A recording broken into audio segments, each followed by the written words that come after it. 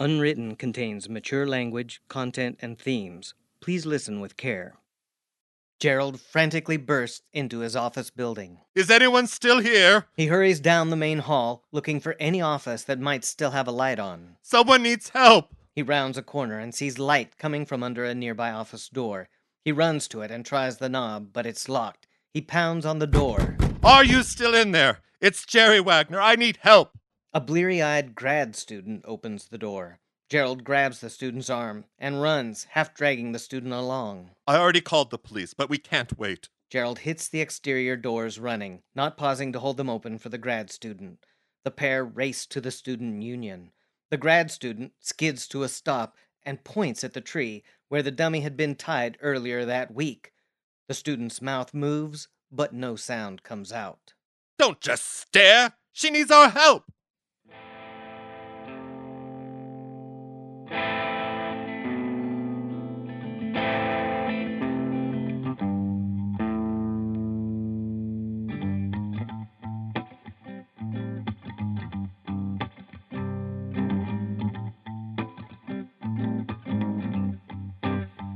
I've got it all. It's just unwritten, not putting it off, just trying to figure it out. If what I say comes to fruition, with these words I can't play around. Walking on a wire without a net, ending up alone, it hasn't happened yet. Joke around, not enough. Sweeten the taste of what they're putting in your cup. I'd have dropped the course and all it. Follow what I find rough. 'Cause the game's often bigger than the one who called you up.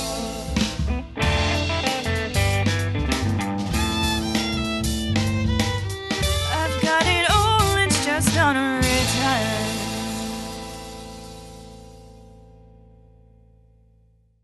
Dayton Writers Movement presents Unwritten, starring Luna Madison, Jordan Lopez, David Senator, and I'm Sean Gunther. Season 2, Episode 4, Tales of Women and Ghosts. Written by Grace Poppy. Directed by Chris Burnside.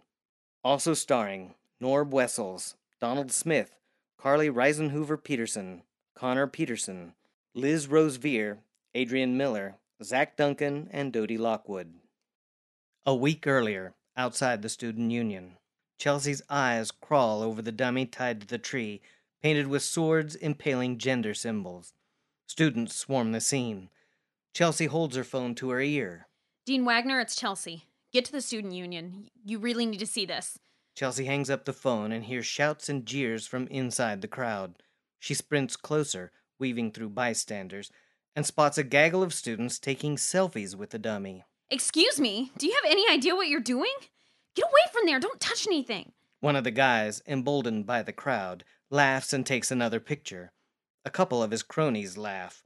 A few other students, ashamed, back away. Posting this on your story? I am severely disappointed. You should be standing up for your classmates, not reveling in an attack against them. The crowd quiets. Selfie guy and his friends back away from the dummy. We need to be working together to figure out who did this, not building up disturbing social media portfolios. A few students have their phones out, presumably recording Chelsea. She spots a news anchor fighting his way to the front, accompanied by a camera person. Do you have a permit to be here? Everybody clear out! If you know any details of who did this, come to the Dean of Students' office right away. The next morning, Elaine is sleeping on Chelsea's couch. Rain clouds shift outside the window. Shadows play across the ringing alarm clock. Dinah pads into the living room, leaps onto the couch, and kneads her paws into Elaine's blanket, purring loudly. Elaine sits up suddenly, hair stuck to her mouth, and whips her head toward the clock, which reads 7:35. Jesus, Dinah. Ouch, ouch! Why do you think that's endearing? Dinah purrs even louder and tries to rub her face against Elaine's. Elaine pulls the blanket over her face. Chelsea is so much nicer in the mornings. Wait, Chelsea, why didn't she wake me up? Dinah meows, jumps down from the couch, and trots over to Chelsea's room, her tail curling around the half-open door. Elaine rushes into the bedroom. Chels, wake up! You're late! You're late? You're never late! Chelsea snaps awake, her arms flailing. Cheese? Did you say cheese? Chelsea rubs her eyes. Dinah jumps up on the bed and rolls over on her back, snuggling close to Chelsea. Oh, hi, Lainey. Hi, little Dinah. No, I decided to go in later today. With yesterday being so overwhelming and everything, I'm just exhausted. She plops back down on her pillow. Are you avoiding confrontation with Dean Wagner? Am I rubbing off on you? No, not necessarily avoiding, just trying not to deal directly with him. I am rubbing off on you. Chelsea sits up slowly, groaning. My office was so crowded with students yesterday that I barely had to talk to him. Not like he's going to console students who are upset. Typical Gerald. The crime itself is the furthest thing from his mind. Dinah trudges into the bathroom, hops up onto the sink, and meows. Can you turn on the water for her? Elaine raises her eyebrows. She walks over to the bathroom, makes sure Chelsea isn't looking, then turns the water on directly over Dinah's head. Dinah hisses and leaps away. Hey, Lainey, you should get to work before your giant baby boss yells at you. I guess. Are you going to be okay? Chelsea looks overly flattered by the question. Of course. I'll be great. I'll handle everything. Thanks. Elaine smiles. She grabs her sales manual, Get with the Program 2.0, and clicks the door shut. Dinah sulks in the room with sopping wet fur. Who knew working with electronics would make her so personable?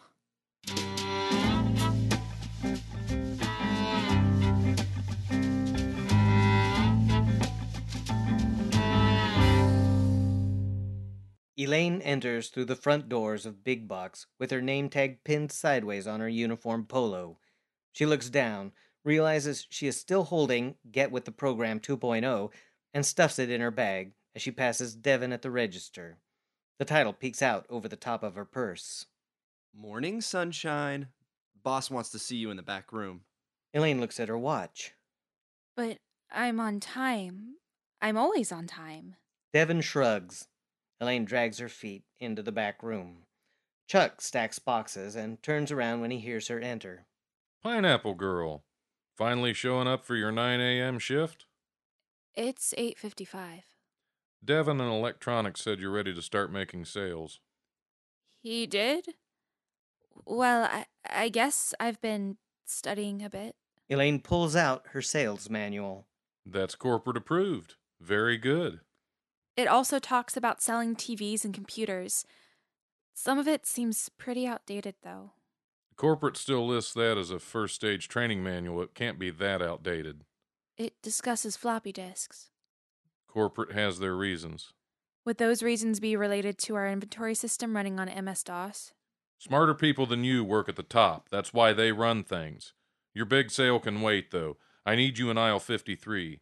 It's back to school season, and our PTA moms will be needing their color-coded binders for the little ones. Just got a new shipment in, a chartreuse and carnation pink. I can do that. That's the spirit.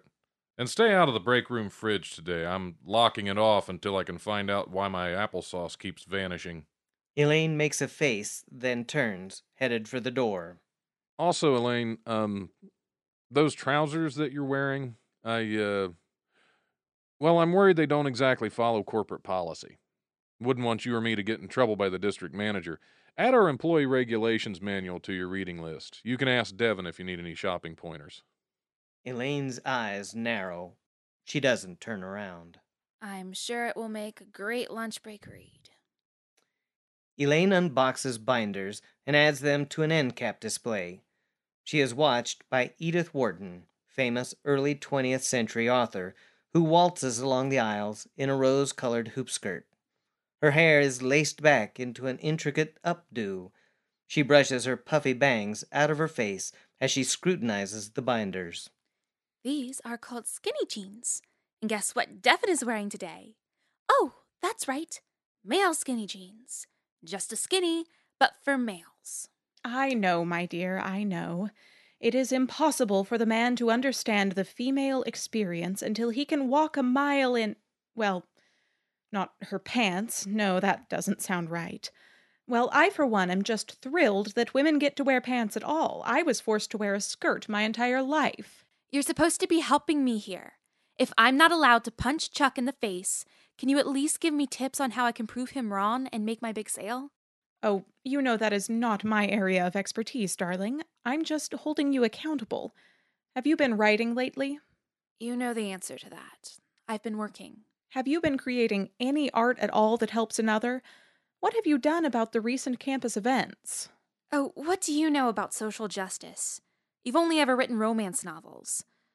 Besides, it just happened yesterday. Give me a break here. The novels I wrote are ones you spent many evenings staying up to read. Am I mistaking myself, or is it you that has an imitation Pulitzer Prize with my name on it on your desk at home? Yesterday is no excuse. Writing has to happen fast before people forget what's in front of them. Elaine blushes. Wharton picks up a stack of binders and mounts a stepladder to reach the highest shelf. That Pulitzer did not win itself, dear. I had to fight for my education. I had to write in secret even from my family. Back then, it was revolutionary for a woman to be writing at all, content notwithstanding. I suppose. And who says that romance and social justice have to be separate? Women's rights are related to romance. LGBTQ rights are related to romance. Well, there's only so much I can juggle at one time. I don't want to get overwhelmed again. Ah, yes. But you did set up a meeting with Dr. Lemon for later today. That's supposed to make me less overwhelmed. You're trying to get her help. To re-enroll. Finish school? Well, yes, but it's more about my mental health. That's what you're telling her. And yourself. All I'm saying is that if you have time to think about school on top of work, you have time to write. Why don't you make yourself useful and make me a cheat sheet about flat screens on those index cards over there? Obnoxious neon colors. They're redder than Ethan Fromm's broken pickle dish. A middle-aged man walks up to Elaine next to his 7-year-old son. Hi there. I'm just looking for a blue binder for my son. Or black or gray, something for boys. All we saw on the display were yellow and pink. Wharton breathes in sharply. They're actually chartreuse, not yellow. Looked yellow to me. Level head, dear. Level head. Well then, perhaps I could find him a testosterone red or a traditional pickup truck black. You know, keep away those girly notions like kindness and empathy. I'm looking for blue, and the name of your supervisor. You know what, forget it. I'll just ask the guy at the front desk. He grabs his son by the hand and storms off. I think I'm getting the hang of this. We have some things to work on.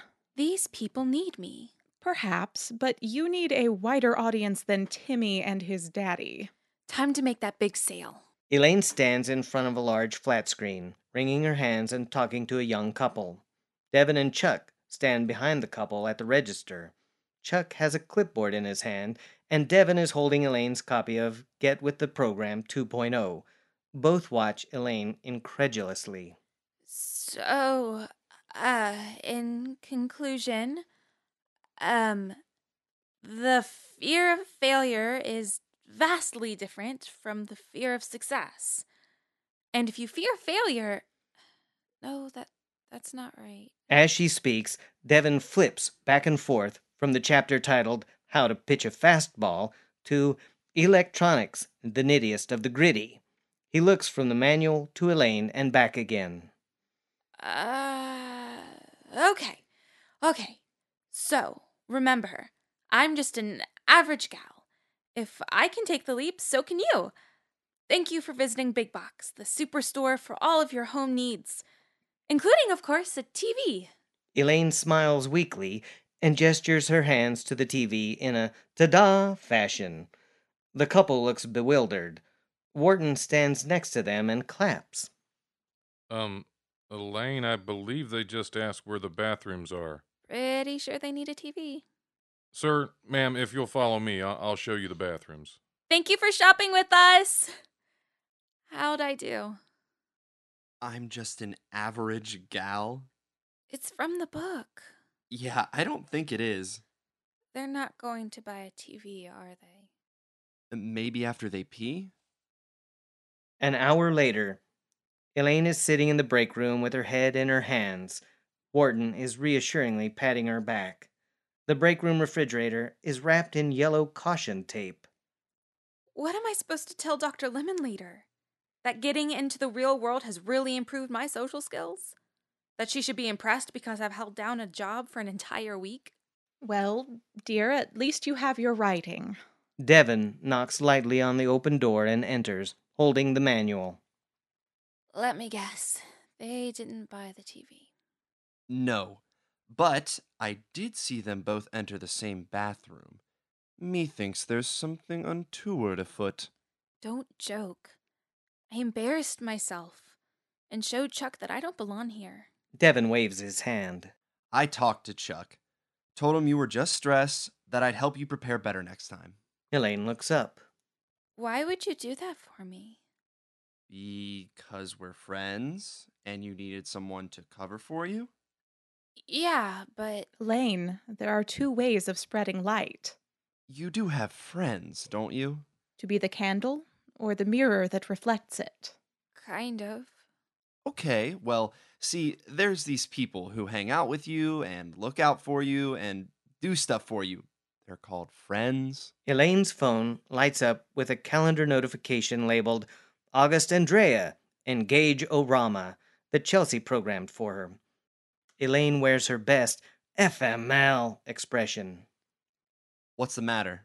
Kind of friends cancel on you? I wish. Elaine, candle. I just have this engagement party thing tonight. Not really looking forward to it.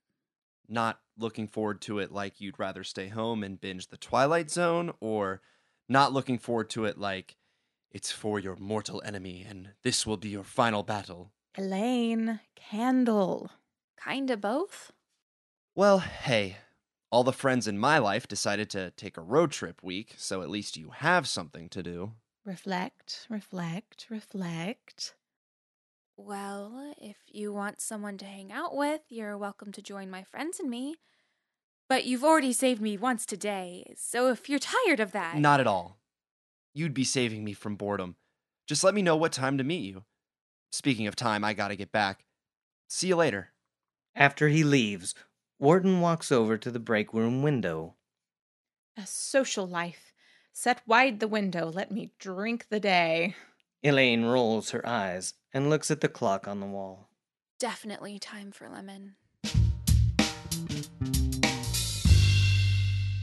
Chelsea sits in her office, talking on the phone with Drea.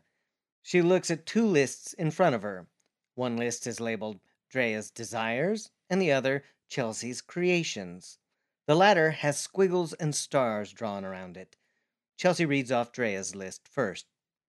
Okay, so I have champagne glasses, plates, balloons, yada yada, tablecloths, party favors. Anything else super dull that I can add to the list? You forgot napkins. We don't need those. If you get any cake on your face, August will definitely take care of it. If you know what I mean. Gross, Chelsea. You know you're marrying the guy, right? Still. Okay, now time for the items of actual necessity. Chelsea refers to the lists titled Chelsea's Creations. Now, before you say I shouldn't do any of this, you should know that most of these details are finalized and you don't have much of a say anyway. Oh shit, you didn't. I will provide a male stripper for you, a female stripper for me. I don't want a stripper. Fine, one for Elaine then. If I don't want a stripper, Elaine definitely does not. One extra stripper for anyone. You do know the difference between an engagement party and a bachelorette party, right? A giant magenta sash for you, 2 mini sashes for Elaine and moi, a crown that says Long Live Tequila Queen. No strippers. Strawberry margarita mix in case the bar only has regular, and a shot glass with a quote from Hamilton. That about covers it. Yep. Can you just remember to pick up the balloons? August really wanted those monogrammed. Chelsea pulls the phone away from her ear and looks at it with her eyebrow raised. Chelsea, can I come in? Oh, hi, just a second. Gotta go, Drea. Code Mussolini. Both of our initials and no strip. Chelsea hangs up the cell phone and puts the office phone to her ear. Come in, Dean Wagner. Gerald opens the door, holding a mug of French roast coffee. The scent of the fresh brew wafts into the room, and steam swirls above the mug. Chelsea clears her throat and continues speaking into the phone. Well, Senator, it was a great privilege to hear your opinion on the matter. I'm so glad we seem to be in agreement. If you don't mind, I actually have a meeting, but I can definitely call you back.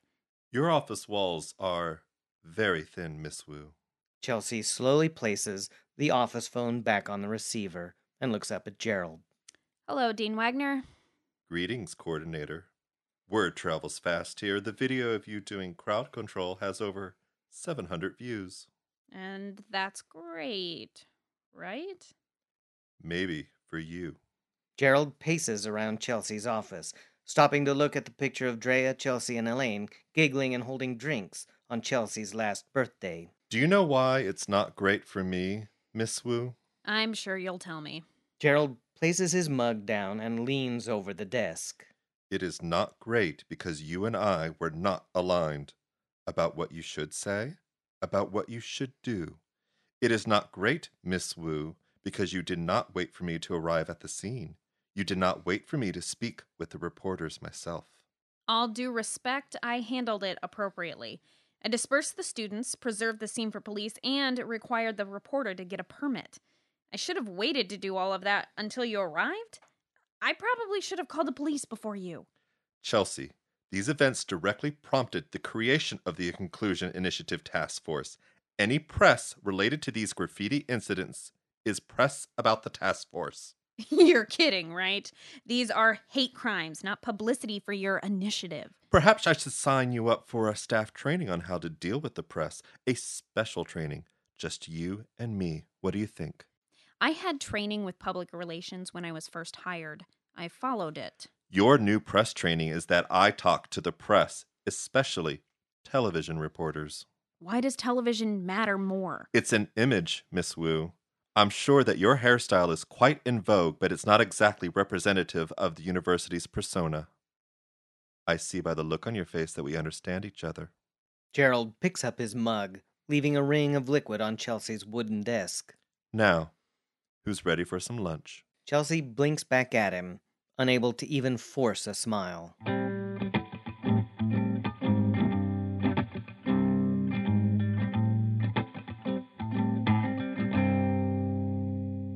Dr. Lemon and Elaine are sitting at a small table inside a cafe. Elaine sips green tea, glances around the cafe, and taps her fingers on the table. Dr. Lemon cups her hands around her cappuccino and looks steadily past Elaine. A plate of dates sits uneaten between them. Both of them are completely silent for 3 minutes. This time is for you, Elaine, whenever you're ready.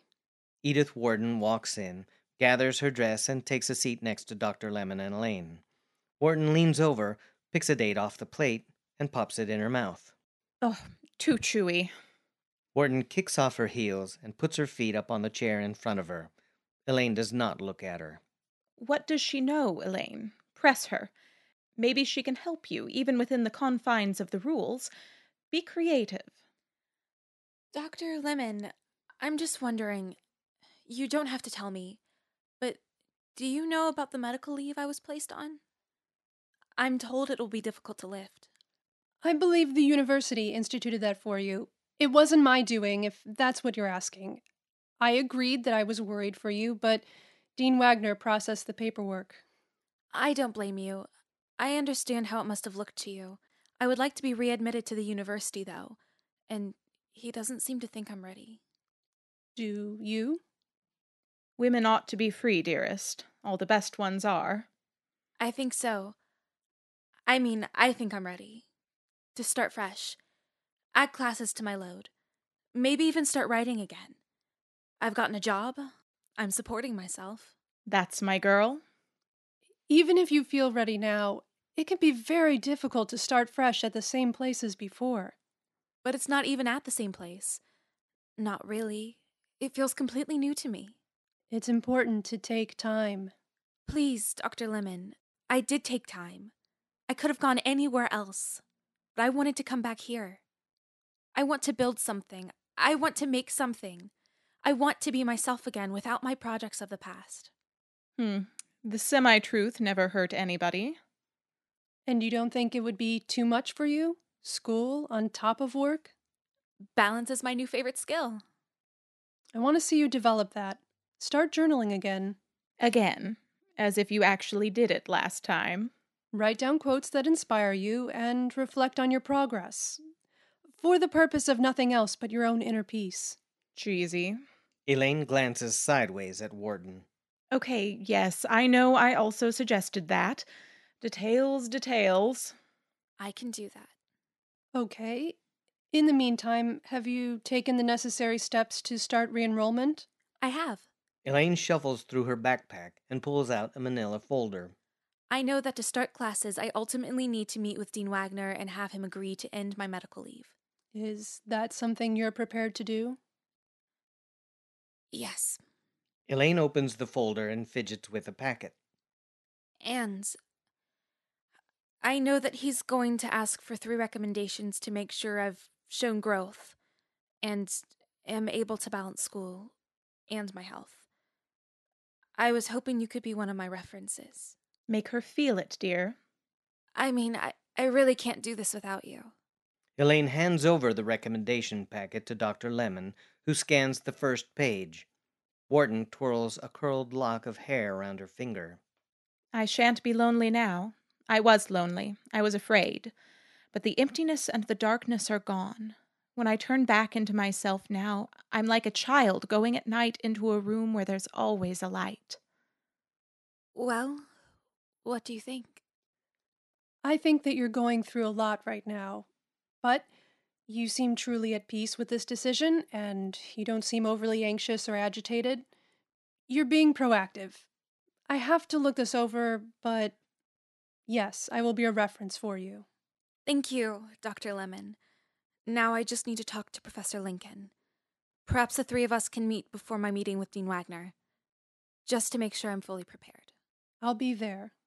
Do you have someone else to be your third reference? I'll think about it. Perhaps your manager at your new job? Elaine glances nervously in Wharton's direction. I'll think about it. Life.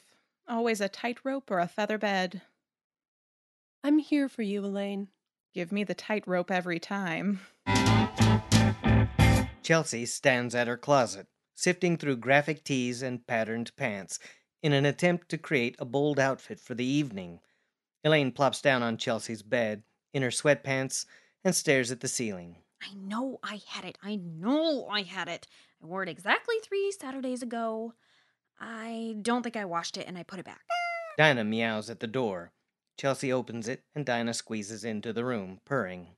So, Mussolini, do you think he's in a, angry at Chelsea mood or angry at the world mood? Well, he's definitely not skipping around during his lunch break and leaving french fries for the campus pigeons, if that's what you're asking. Is that really your definition of being chipper? Do you do that? Moral responsibility. Why do you ask? You're not thinking of trying to bring him down again. Dinah jumps up on the bed next to Elaine. She leans away, which only encourages the cat to curl up on her lap. Elaine tries to shoo Dinah away without actually touching her. Not necessarily. Just, wondering how his mood has been influencing his decisions. Chelsea reaches far back into the mess of hangers and pulls out a bright red t-shirt paired with a black flannel. Ha! That's where you've been hiding. She leans in to take a closer look, only to see that the flannel is covered in cat hair. Dinah! Dinah paws at Elaine's legs in delight. Elaine shifts further away from the cat. Where is the lint roller? Or did she hide that too? She loves to roll it under the couch like it's a cat toy. Dunno, but my ride's coming, so if you're not dressed soon, I'm not going to be able to approve the outfit. Chelsea stops wiping cat hair off her shirt and stares at Elaine. Or tell you that it looks just fine, which I always do, because it always does. What ride, Lainey? I thought we were going together. I told you already. Devin's coming. No, you did not tell me. Oh. Well, it's not a big deal or anything. He didn't have anything to do this weekend. You asked him to come? He didn't even have to invite himself? Why are you acting like this is a revelation? Does he think this is a date? Is it a date? Oh my god, I hope he doesn't think that. It is so not. Why would you think that? Well, you didn't ask me if I wanted a ride, so I'm assuming you want to be alone. That's because I didn't want to stop at the party store on the way again. Does he think this is a date? I have no idea. You asked him to a party for a couple. You didn't invite anyone else. He's a man. You're a babe. Elaine rolls her eyes expressively. Really? All this, and you take issue with being called a babe.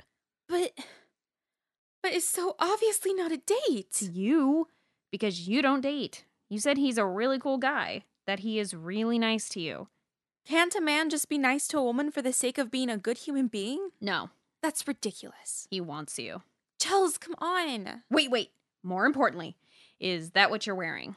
She eyes Elaine's sweatpants, an oversized t-shirt that reads, "Pizza rolls, not gender roles." At least it doesn't have cat hair on it. Oh, you've only lived here for a few weeks. Give it time. Oh, he's almost here. Good luck with the outfit and the, decorating. She glances at the balloons in the corner that say, A&D, in love forever. Still mad at you for making me go alone. Dinah cocks her head to the side. Wait, you were supposed to bring the giant cake. I'll forgive you if you bring the giant cake. Does it also have that stupid saying on it? Chelsea glares. Fine. Hey, Chels, when you meet him, can you act like, normal? Me? Not to act normal. I cannot even believe you need to give that disclaimer at this stage of our friendship. She puts the back of her hand to her forehead and leans back with mock melodrama. I'm offended. Dinah, are you offended? Elaine glances at Dinah with disdain.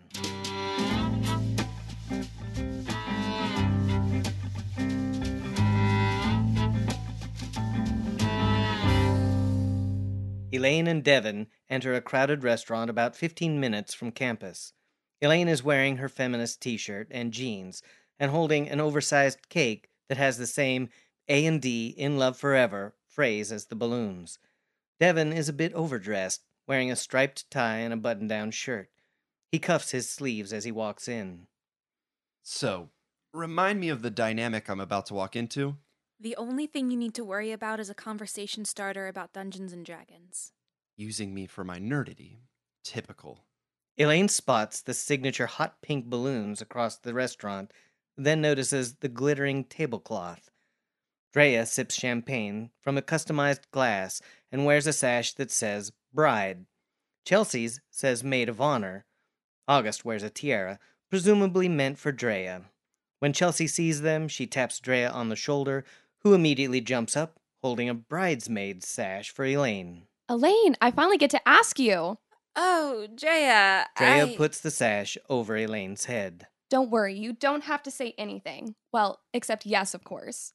Do I get one? You must be Devin. August stands up and extends his hand. Gamer extraordinaire. Nice to meet you again. You too, good sir. Chelsea told me you and Elaine work together. Oh, yeah, Drea, this is Devin. Devin, my fiancée, Drea. Ah, the lucky lady that gets to play a lot of Wrath of Olympus too. Oh, you got that right. Chelsea leans toward Elaine. He's kind of cute. Think August might steal him from you? This is what you call acting normal? Hi, you must be Devin. I'm Chelsea. So you're Chelsea. You're one of the only things that Elaine feels comfortable talking to me about. Yeah, that sounds about right. August gives Elaine a quick hug that is more of an arm squeeze. Elaine flinches. You look good, Harper. Thanks, Sutherland. Nice tiara. I believe Chelsea said it was a crown. Devin speaks excitedly to Drea about his gaming habits. August adjusts what is objectively a tiara and joins their conversation. Glad that reunion's over with. Chelsea appears desperate to keep the group in a pleasant equilibrium. Time for cake! Already? You know what they say? Always start with dessert.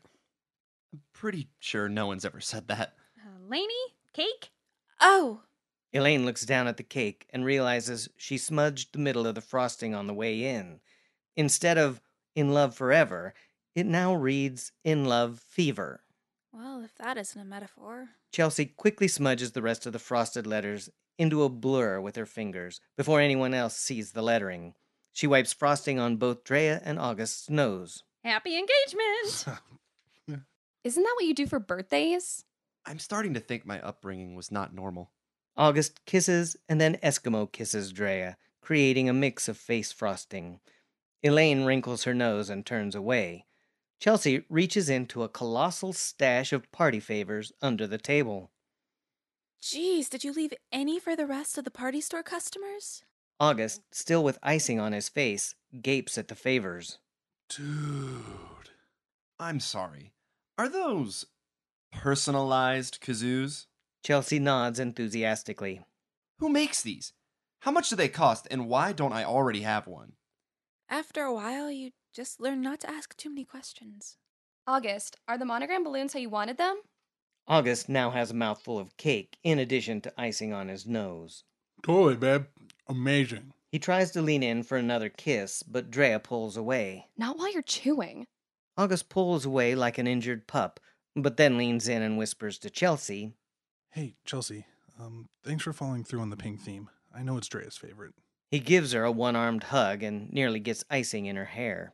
Chelsea bows. 'Tis only my duty as maid. All five now dig into the cake and examine the kazoos. So, August, Elaine tells me you're also a D&D fan. Oh, totally. Actually, I'd invite you to join the squad, but we probably won't be playing for a few Saturdays. We got some big day planning to do. He links arms with Drea like he's asking for a good boy treat. Just gotta pick that date. Right, hun? They Eskimo kiss again, but Drea is less enthused this time. Do you know when you want the date to be? When? Where? Who? Who? We're working on it. August just got a giant wedding planner binder and sent me an evite for a venue meeting tomorrow afternoon, so... Binder was only $5 at Big Box. It's this really vibrant yellow color. Devin tries to play Going to the Chapel on the kazoo, but fails miserably. August chimes in with Wrath of Olympus 2 theme song. Dude, no way. You gotta teach me. August goes through the song, note by note, on the kazoo. Devin is mesmerized. Couples on either side of the group begin glancing over. A waiter comes over to take the group's orders. Drea orders a double shot of Jack and Coke. August just now looks up from his musical performance. Oh, babe's getting in the party spirit. I'll have the same. Drea gives him a sarcastic smile. Chelsea glares at August, giving him her best "put the damn kazoos away" look. Oh, and an order of wings with cheese dip.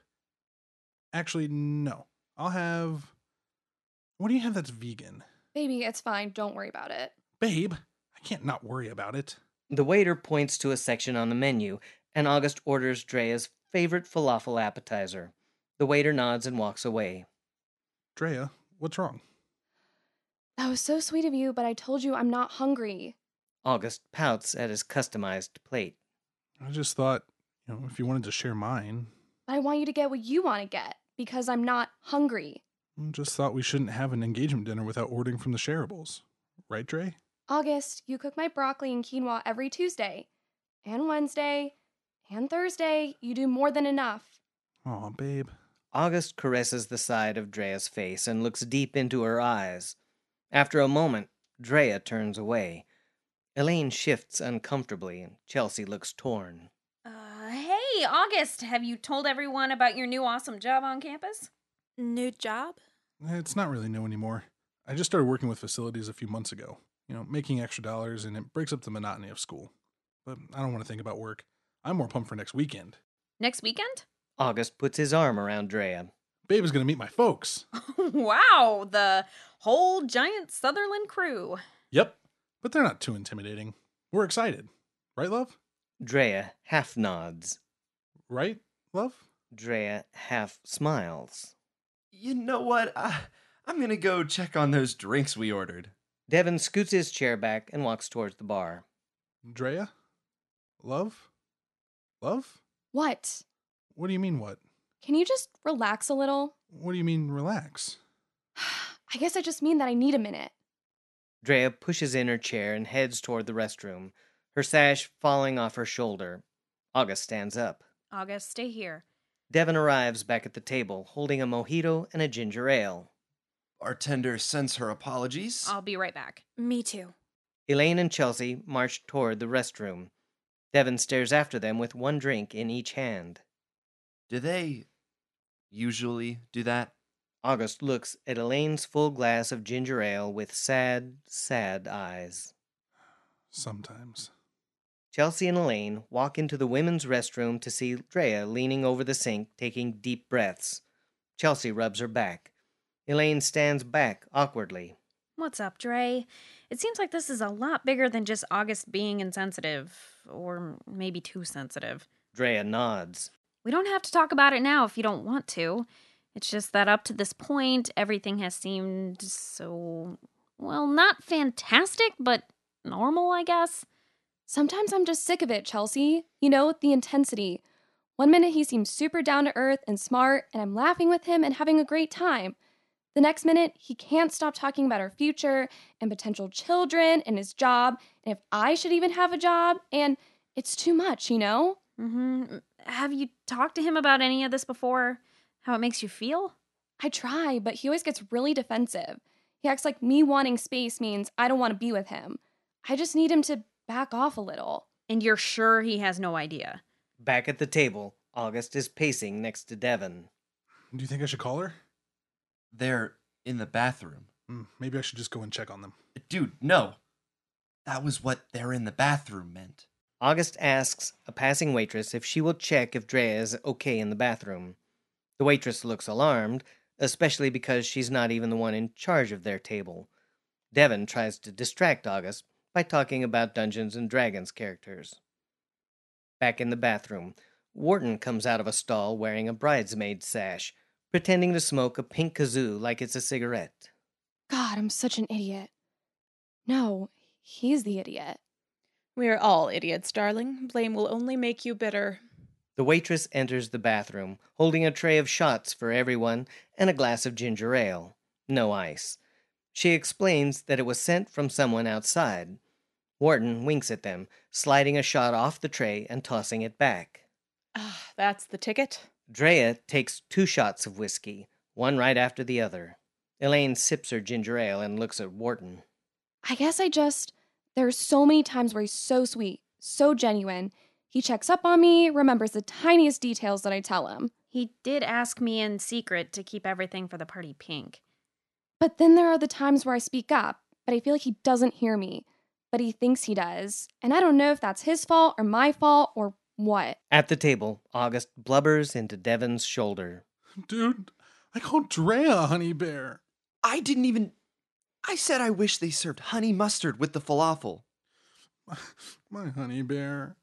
Wharton paces around the bathroom, still holding her shot glass. With a shiver of foreboding, he saw his marriage becoming what most of the other marriages about him were.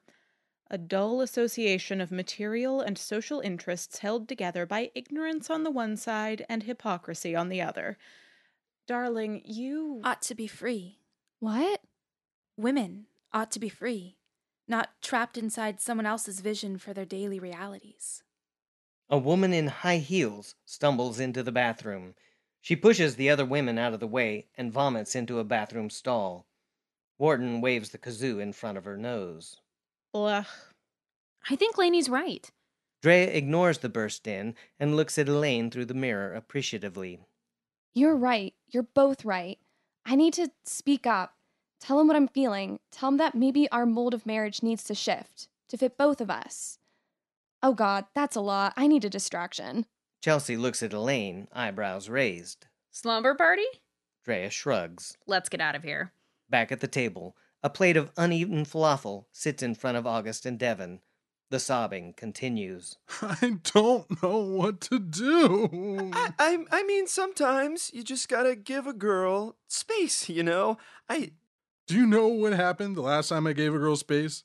It was the dark, lonely void of space. Devon awkwardly pats August's head.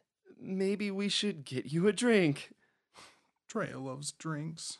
Elaine and Drea emerge from the bathroom. Chelsea is behind them, supporting the drunk woman who stumbled in. She helps her find her friends at a nearby table. While August cries in his shoulder in oblivion, Devon makes eye contact with Elaine, who gestures that they're leaving. She mouths, "I'm sorry." Devon gestures to August as though asking what the hell he should do with him. Elaine shrugs and mouths, "Kazoos?" Elaine emerges from Chelsea's room the next morning, dressed for her meeting. Chelsea, who was sleeping next to Drea on the couch, rolls over and groans. 3 empty wine bottles and 2 half-empty glasses sit on the floor next to them. The DVD Mona Lisa Smile sits open on the coffee table. You're up already? What time is it? Oh, what century is it? Century 24th. You've been sleeping a long time. Elaine walks over to the tea kettle and turns on the stove. Meeting today. About enrollment. To prepare for Mussolini. Oh my gosh, what kind of universe is this? You waking up before me and knowing your schedule better than I do? Elaine smiles and fishes a packet of green tea out of the cabinet. One where I am hopefully deemed to be a sane individual by the administration. Drea rolls over and mutters in her sleep. Professor Watson, say it ain't so. Say I don't have to marry. Rough night. The kettle whistles and Dinah trots into the room. Elaine pours hot water into a thermos. Good luck. I'm pulling for you, Laney.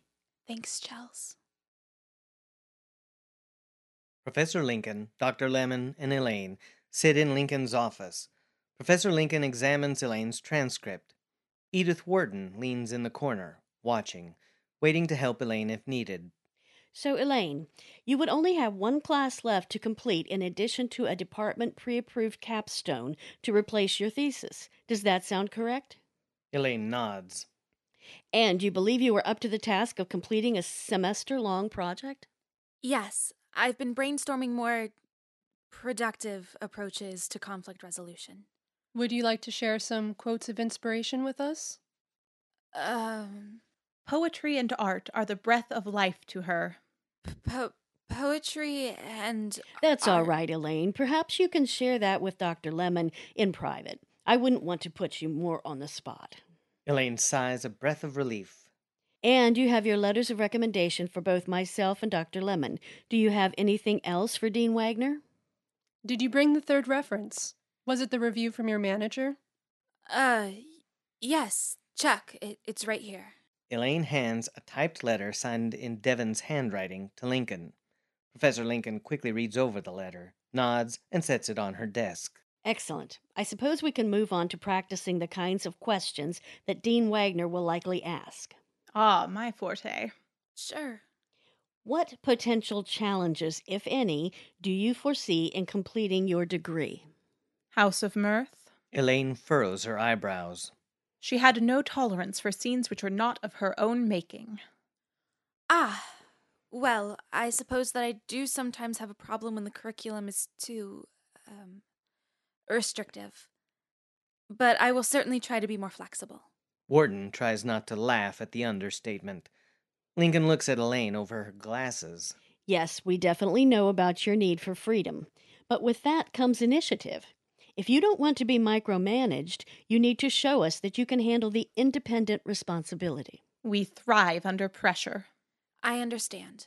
I'm re-energized. I'm glad to hear that. Let's more directly address the elephant in the room. Your mental health. Under control. Elaine, in your words, please.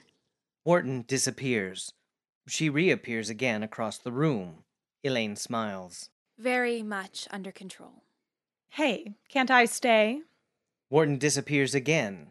Elaine smiles triumphantly. Glad to hear it. Can you explain to me a bit more? Professor Lincoln looks perplexed.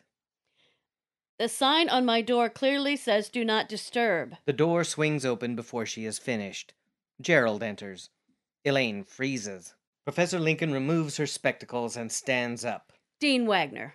Professor, Doctor, Miss Harper. I told you via email that I would be in a meeting at this time. I am aware of all of that, Professor Lincoln. I only wish to stop by. Gerald saunters over to a scowling Elaine. He looks out the window while he speaks to her. Miss Harper, I don't believe we've spoken in quite some time. No, we haven't. I've been told that the medical leave on your record is currently preventing you from registering classes. I do have a plan to lift that hold, if you complete a special task first. Dean Wagner, we are already discussing with Elaine the necessary steps she must take. I'm talking about my necessary steps, Miss Harper. You may be shocked to hear that your performance last semester made the entire campus community feel a bit, well, let's say unsafe. I am afraid we cannot let you come back without some sort of retraction for the comfort of our own students. That doesn't seem necessary. This statement should prove to all faculty and staff that you are now fully recovered and able to help others at our university succeed. Dean Wagner, that could be traumatizing. It should detail how your escapade was entirely a result of your mental instability and had absolutely nothing to do with the status of your leader. But above all, it should apologize for using false evidence that shook our community. Elaine's thesis presentation was academic. The only person who can judge the content of it is her advisor, me. Please, Professor. Miss Harper co-opted an academic setting to accuse, slander, and frighten. Gerald leans over Elaine, backing her up a step. Or perhaps Miss Harper would like to tell us exactly why she acted so frighteningly irrational. Dean Wagner, you are in a room with Elaine's doctor and her professor, who happens to be a mandatory reporter. Perhaps you would like to have a seat? Away from Elaine? Gerald flashes Elaine a broad grin before stepping away. If you succeed in making a public apology, I think you will see your case approved very, very quickly. A letter to the editor in the school paper should suffice. Gerald picks up the letter on Lincoln's desk. I won't even read the fine print. But what if I... That's all. Now, if you'll excuse me, I have to get back to my emails from the press. But if you need a proofreader for your statement, you know where to find me. Gerald straightens his tie and exits the room. The door clicks behind him. The room is completely silent for a moment. Are you okay, Elaine? Elaine nods, though her hands are shaking. That whiny prick of a man-child.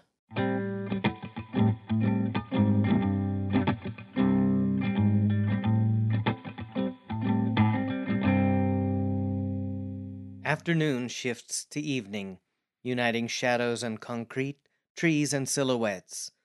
Gerald exits his office building with a messenger bag slung over his shoulder.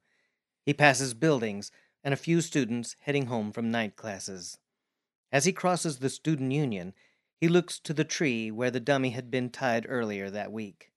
He sees another dummy tied in the same place, though he can't make it out. Not again. Think of something more creative next time. Gerald takes his phone from his pocket as he approaches.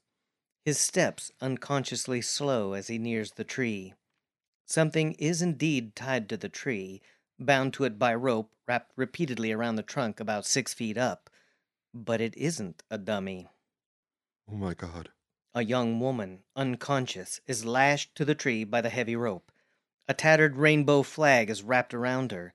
The symbol from the dummy, 3 crossed swords impaling gender symbols, has been burned into her arm like a brand. Gerald fumbles for his phone to call campus police. This is incoming President Gerald Wagner. I need police and an ambulance at the student union. It's an emergency. Dayton Writers Movement presents Unwritten. Executive producers, Chris Burnside, Megan Burnside. Producers, Anna Adamy, Carrie Zahn. Lead writers, Anna Adamy, Chris Burnside. Story by Anna Adamy, Chris Burnside, Amanda D., Joey Ferber, Jana Gomes, Kathy Holt, Cece Hutton, Stephen Gallenberg, Grace Poppy, Tavis Taylor. Assistant Director, Megan Burnside. Sound Engineer, Dan Sievers. Theme song by Joey Ferber, Kelsey Mills, and Ian Mortensen. For more Unwritten, visit our website at unwrittenpodcast.com.